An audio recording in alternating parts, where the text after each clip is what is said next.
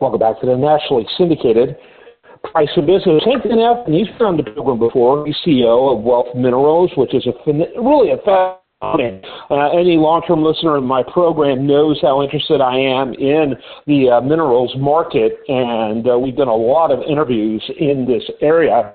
Henk, welcome back to the program. Before we get started, tell us a little bit about your company and site. Okay, so the company Wealth Minerals is focused on lithium in Chile.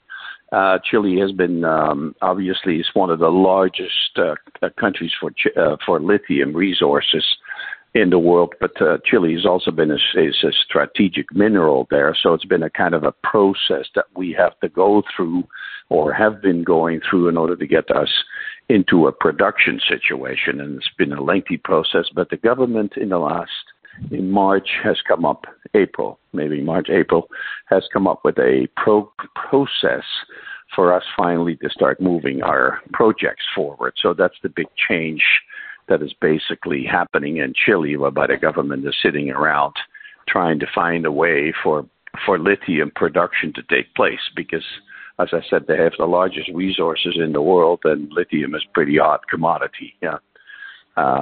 So anyway, we have two projects in Chile. One would be about 25,000 tons a year, and then we own a fairly large piece of the Atacama Salar, which is the largest sort of resource in the world. So we could produce a lot more lithium coming out of the Salar. So anyway, that's kind of where we are, and it's, as I said, it's been a lengthy process. Luckily, yeah. Kevin, I'm a very young man, so I have lots of time. Yeah, that's good. That's good. Talk a little bit about the major when it comes to having lithium in the world. Who are those countries? What are those countries? I know some, but kind of give us a panoramic overview of that. The largest resources are in Chile, but they haven't, because of this strategic mineral situation, they haven't really increased production there yet. So you have, if you look at the lithium triangle in South America, where we have salars, it is Argentina, Bolivia, and Chile that are the three. The largest producer in the world is Australia, and that's hard rock lithium. There's some production coming out of China. There are some new developments in Africa in the hard rock business, but it's basically Australia, Argentina, and Chile where most of the production will come from. Yeah, and of those, really, Australia and Chile, although Chile has had some volatility the last couple of years politically, those are the two most stable of those listed when it comes to property rights. And right now, obviously, Argentina is a complete, I can't even use the word on radio. So it's a complete mess. It's a disaster. And so in a lot of those other countries you listed, they're not particularly noted for their stability, but the mandate for more lithium is off the chart.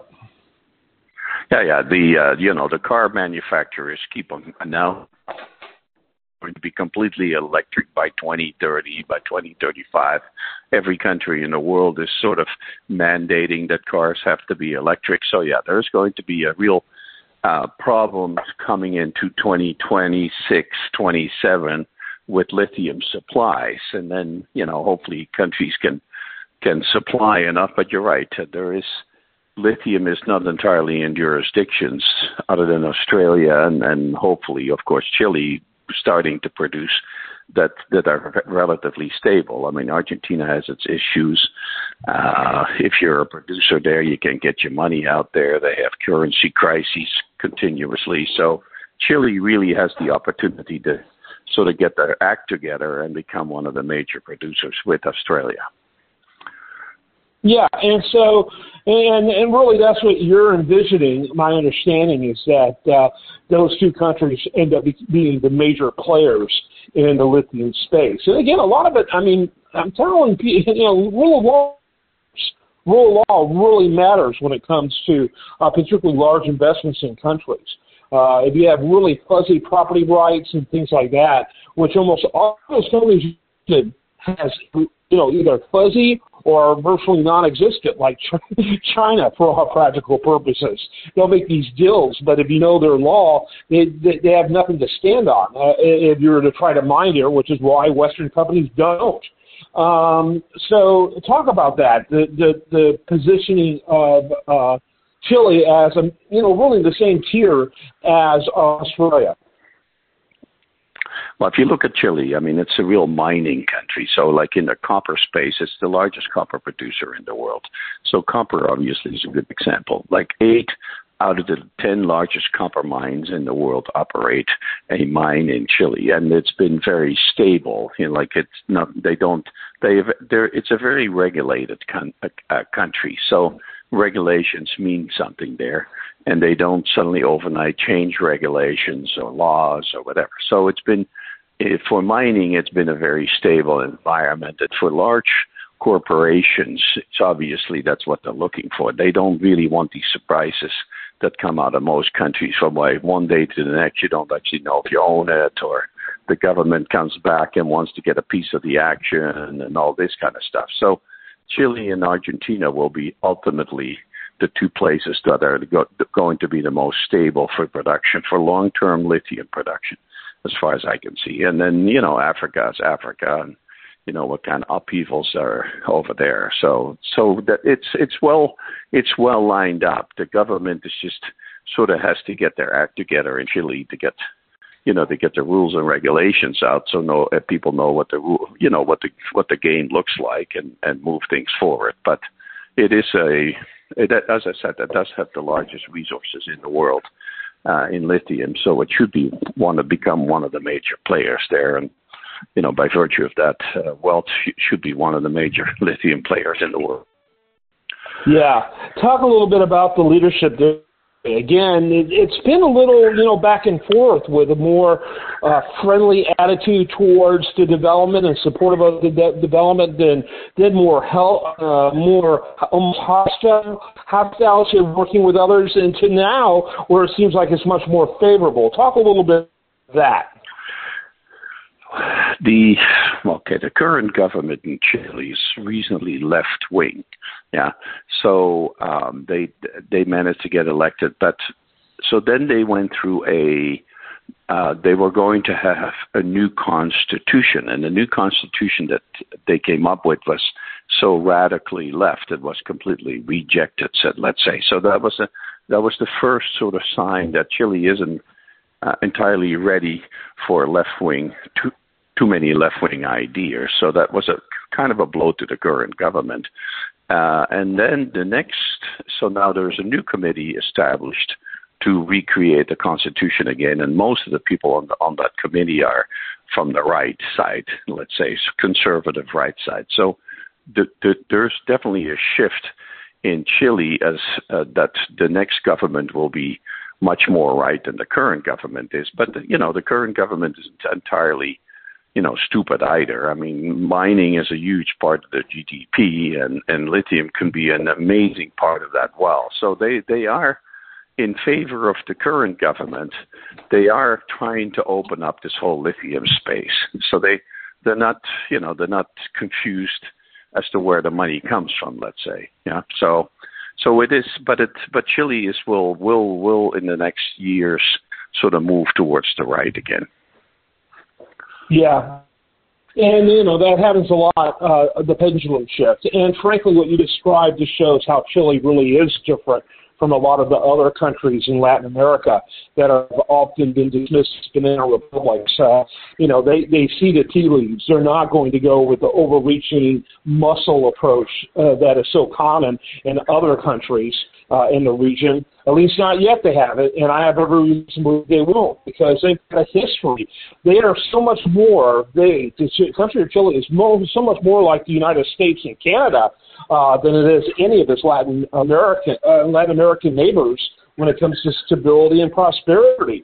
When earthquakes happen in different parts of the Western Hemisphere, 3 countries that typically help. and that's the United States, Canada, and Chile. And that cannot be said for others in the region because they don't have the stability, the rule of law, or the finances to even do much. Yeah. No, Chile is a, you know, even when you look at South America, you don't want to call countries there third world, let's say, but, you know, maybe underdeveloped. I mean, Chile is by far the wealthiest, most developed country in South America. So it's, you know, it's, as I said, it has rules and regulations. It's very stable. You know, it's blessed obviously with copper and lithium for that matter. But so it's a fairly stable environment. So you know, it's one of the better places really in the world, and for major, as I said, for major mining companies with long-term investment plans, and it's one of the favorable countries in South America by far of any other country there. So, about to wrap it up, give your website one more time and final thoughts. And I would say, so for where I sit in wealth, so we're going basically through this process now with the government to come out with the new rules and regulations. So we have meetings with the government fairly recently and often in order to move the projects forward, and that's what we need to do. And then and Chile will get back on the map as a major lithium producer. And wealth will benefit from that tremendously. So wealth has quite a good future ahead of it here in the short term. Very good. Would you like to give your website? Wealth Minerals, and it's trading on it's WML and WMLFF on the OTC. Wealthminerals.com. Wealthminerals.com. All right. Thanks so much, Hank. Glad to have you back on. I am Kevin Price. This is the nationally syndicated Price of Business. Anyone listening to my show for long, they know I'm a big fan, particularly of lithium. There's too many forces out there that are the whole global economy in that direction. And so you want to look seriously at companies like Wealth Minerals, and been always enjoyed my interviews with them and their leaders. Stay tuned for more after this.